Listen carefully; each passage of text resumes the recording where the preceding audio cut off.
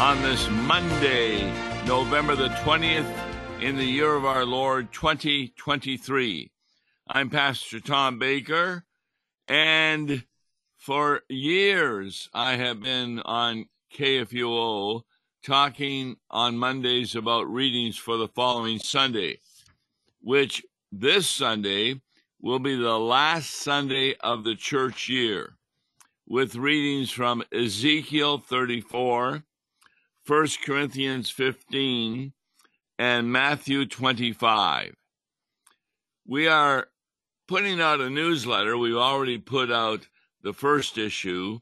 If you would at all be interested in receiving this free newsletter for Law and Gospel, then email me at tombaker@brick.net.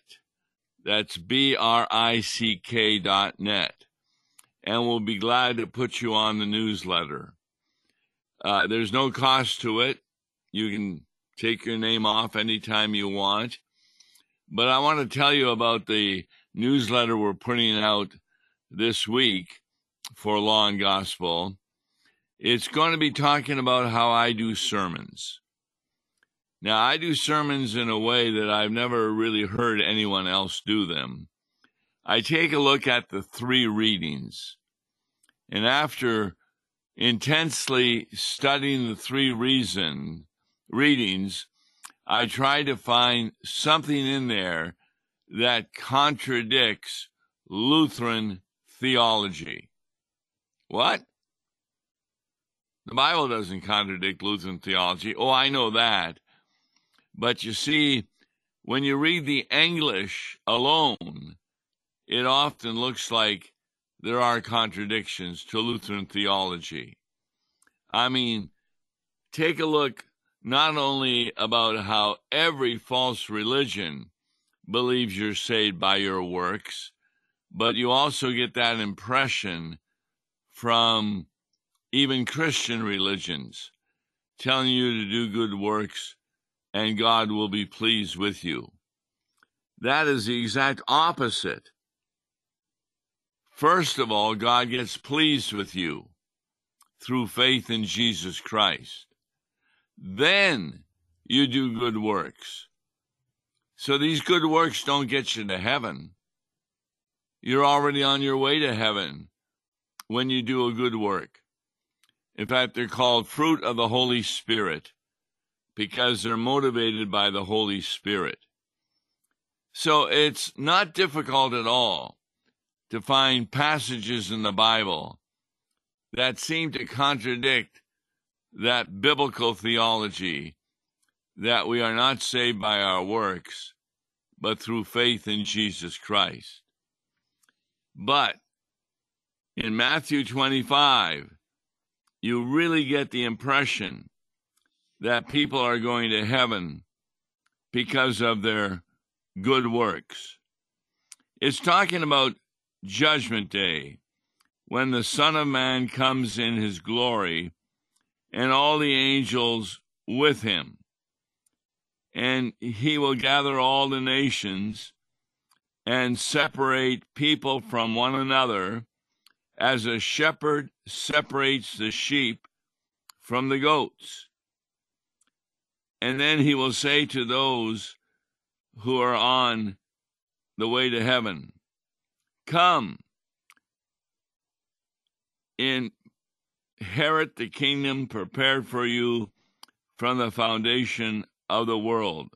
For I was hungry and you gave me food. I was thirsty and you gave me drink. I was a stranger and you welcomed me. I was naked and you clothed me. I was sick and you visited me. I was in prison and you came to me." Then the group he's talking to, it is said, will answer, "Lord, when did we see you hungry and feed you, or when you were thirsty and give you drink?" And the other items. And the Lord will answer them, "Truly I say to you, as you did it to one of the least of these my brothers, you did it to me. But then he will say to those who are not on their way to heaven, depart from me, you cursed, into the eternal fire prepared for the devil and his angels. For I was hungry, and you gave me no food. I was thirsty, and you gave me no drink. I was a stranger, and you did not welcome me. Naked, and you did not clothe me. Sick and in prison, and you did not visit me. Then they will answer, saying, Lord, when did these things happen? When you were hungry or thirsty or a stranger or naked or sick or in prison, and we did not minister to you? Then he will answer them, saying, this is verse 45 of Matthew 25, truly I say to you, as you did not do it to one of the least of these, you did not do it to me. And these will go away into eternal punishment, but the others into eternal life. Now, reading those English words, who would ever deny that we are not going to heaven because of our works? It certainly seems that way. But there are so many other passages in the Bible. The law was not given to follow it and therefore merit heaven. The law instead was given to show that we cannot follow it, and therefore we sin, not just by deed, but according to the Sermon on the Mount, by word and by thought. When I have youth confirmation and even adult confirmation, we will go through the 10 Commandments, and I will keep teaching it until everyone who is listening realizes that they have broken every commandment, if not by deed, by word or by thought. Of course, every sin is a breaking of the first commandment. Thou shalt have no other gods before me. And when we have another God, that means us. We decide what we want to do, not what God wants us to do. And that's why we are not going to heaven, because we do not have the gift of the Holy Spirit. But how can you read Matthew 25 and conclude that we are not saved by our works, even though these works are mentioned? Well, once more, it's the task of the pastor to explain not only the original languages, Hebrew, Greek, Aramaic, but also to explain the English. For example, on Wednesdays, we go through the book of Proverbs. I challenge you to open Proverbs in any chapter at all and read 8 verses. I guarantee you will not understand 4 of them. You will know the English, but you won't know what God is talking about. And that's because a pastor is trained to allow Scripture to interpret Scripture. So many of the sayings and proverbs in the book of Proverbs, written by Solomon and others, the elders of Hezekiah, these can be understood by searching the Scripture and finding out what God means. Also, knowing the culture of that day makes a big difference. For example, there's a verse that says, boy, it would be terrible if it's snowing when you are seeding the ground, or if it's raining when you are doing the harvest. Well, farmers like the rain, don't they? So what's this verse talking about? Well, in Palestine, at the time of Solomon and Jesus, when you seeded the ground, you didn't want it snowing because that meant it was too cold for anything to grow. And at the harvest, you did not want it raining because you wanted to pick the items when they are dry in order to separate them, the wheat from the chaff, for example. So snow and rain at the wrong times is really a problem. And that helps you to understand that verse. So what we need to do is take a look at Matthew 25 in greater detail, because the answer to do we get saved by our works is no. And we find it in Matthew 25. So beginning with verse 31. When the Son of Man comes in his glory. Now, Matthew, being a disciple of Jesus, knows that the phrase Son of Man was one of Jesus' favorite terms to refer to himself. It certainly is found in the Old Testament. In Daniel, the Ancient of Days, who is God the Father, sends Jesus, the Son of Man, to redeem the world. That's in Daniel. And he's talked about in the book of Revelation. So when he comes and appears in his glory, this is talking about Judgment Day. And Matthew gives us the evidence because all the angels are with him.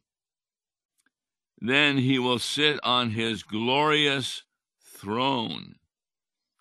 You see, it's true.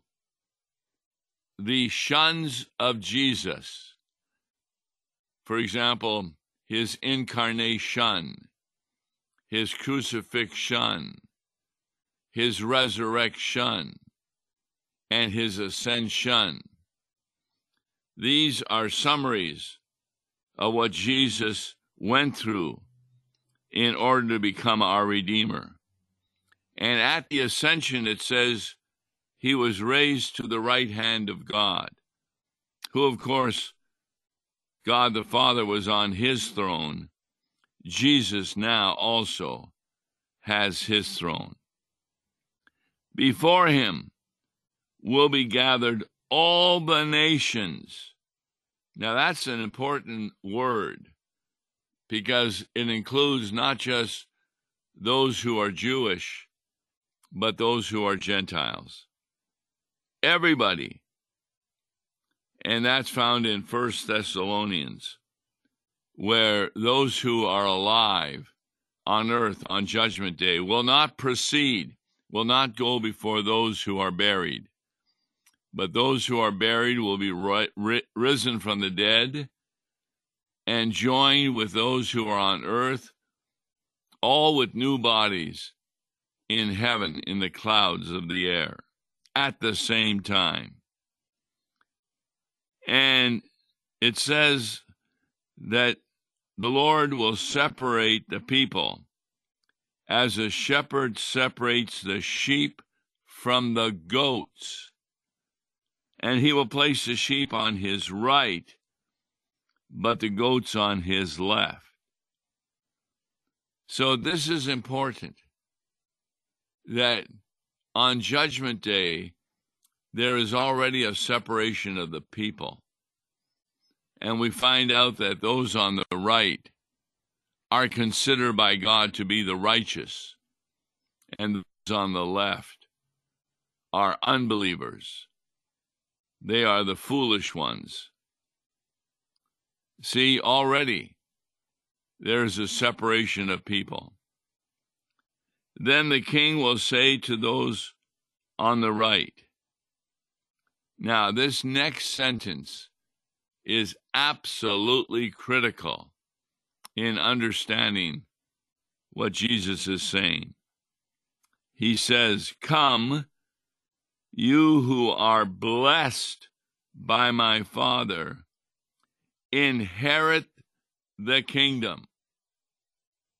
Now, that word inherit, that really explains a lot. What do you do to inherit something? No, you don't do anything. It's the person who dies that they leave something in your will, in their will. For example, there was a man who had breakfast at a restaurant every morning. He had the same waitress for years. She was very kind to him. When he died, he left her thousands of dollars in his will as a thank you. She had no idea. When she was serving him, she didn't serve him with the attitude, well, maybe he'll give me some money in his will. No, she was doing her job. She was doing what she was hired for. So she inherited, in a surprising way, money from this man. And the text is even clear. Come, you who are blessed by my Father, inherit the kingdom. Now, what kingdom? The one prepared for you from the foundation of the world. Wow. This is talking about even before creation. God realized those who would have faith in Jesus Christ. And therefore, because of that faith, they inherited heaven. They received it as a blessing. It is very clear from the rest of the Bible. They received it by grace, which means they did not deserve it. That's why they were blessed. Parents do this all the time. Children born with original sin rebel against parents. They disobey them. The parents sometimes discipline them, but they still feed them, their children, clothe them, take them to school. If you see anything on YouTube, a movie about a person who's arrested, who's always with him, talking to him while he's in jail, it's his mother or father, because they're assigned to take care of him. And therefore, regardless of his behavior, children inherit. Now, it's the next part that needs to be explained. Why does God say you are blessed and you will inherit the kingdom to those on his right? Because God finds evidence in their life that they have faith in Jesus Christ. Those who were hungry, they fed. Those who were thirsty, gave them a drink. He welcomed strangers into the church, clothed the naked. Sick, you visited me. I was in prison and you came to me. Then the next word is really important. Then the righteous will answer him. Now, why are they righteous? They're not righteous because they did these good works. No, the good works is God's evidence that they are righteous, which means they have been given faith by the Holy Spirit. And a lot of times you are unaware of your motivation when you do things. Now, when it came to the unbelievers, are we saying they don't feed the poor or visit those in prison? No. We're not saying that. Even unbelievers do these works, but they're not considered fruit of the Holy Spirit. The Bible makes very clear that when an unbeliever gives food to the hungry or drink to the thirsty and the rest of these items, that their motivation is self-centered. It has to be, because they don't believe in Jesus Christ as their Lord and Savior. So they're doing these to make themselves look good. Now, there's no doubt at times that even Christians may do these works to make themselves look good, but that is sin. And by the power of the Holy Spirit, they can repent of that sin. This is really a critical passage to show the difference between law and gospel. The law can never be used to get to heaven, but the law can be used to show that somebody is on their way to heaven because they are doing these good works out of love for Jesus Christ. You may not even be able to understand the motivation of your heart, but God does. And those who are the righteous, they were declared to be righteous from before the foundation of the world, which means it can't be because of their works. It was because God had decided before the foundation of the world to give these people faith in Jesus Christ. And it's only that faith in Jesus that meant that those good works are done for Jesus. He says, whatever you did to the least of these my brothers, you did it to me. So don't think going to church or going to Bible study or reading the Bible at home is the reason why you're going to heaven. No, the reason why you're going to heaven is the cross of Jesus Christ that the Holy Spirit has moved you to believe in. You're saved through faith, by grace, not by works, so nobody can boast about why they're going to heaven. And yet that's often on the lips of Christians. You can ask a Christian, if you were to die tonight, would you go to heaven? And the first thing many of them will say is, well, I hope so. Well, what hope is that? No, the Christian should announce, yes, I will be going to heaven. Why? Because God made that promise to him or her when they were baptized or when they came to faith by hearing the word of God, especially from the book of Galatians, Romans, or Isaiah, where it makes very clear that our sin was laid on Jesus Christ on the cross.